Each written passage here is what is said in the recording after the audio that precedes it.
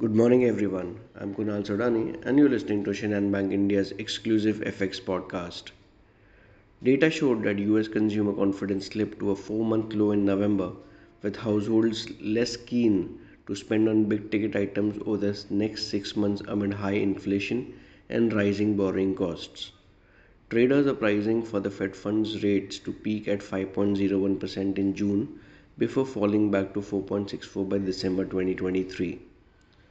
China will speed up COVID 19 vaccinations for elderly people, aiming to overcome a key stumbling block in efforts to ease unpopular zero COVID curbs. On the other hand, European Central Bank President Christian Lagarde said Eurozone inflation had not been peaked and it risked turning out even higher than currently expected, hinting at a series of interest rate hikes ahead. The inflation in Germany slowed to 10% in November from 10.4% in October, but remained close to high levels not seen since the reunification. Now the eyes remain on the Fed Chair Powell's speech, which is expected to weaken obscurity over the interest rate hike for December monetary policy.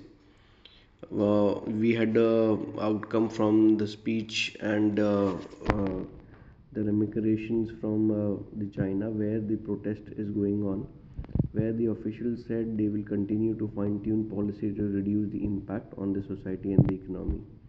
In terms of important data points, we have the CPI data of Eurozone, ADP non-farm employment data of US, prelim GDP data, JOLTS job opening and pending home sales of US, and crude oil inventory data.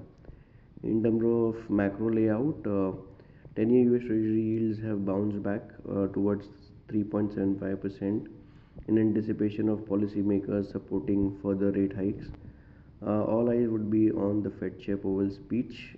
Dollar CNH pair has cooled off towards 7.15, which will be important to watch, while Brent crude prices continue to hover around $83 per barrel.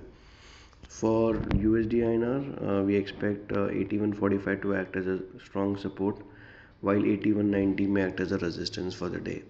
So that's all from my side, friends. Wishing you all a very happy and energetic day. Thank you.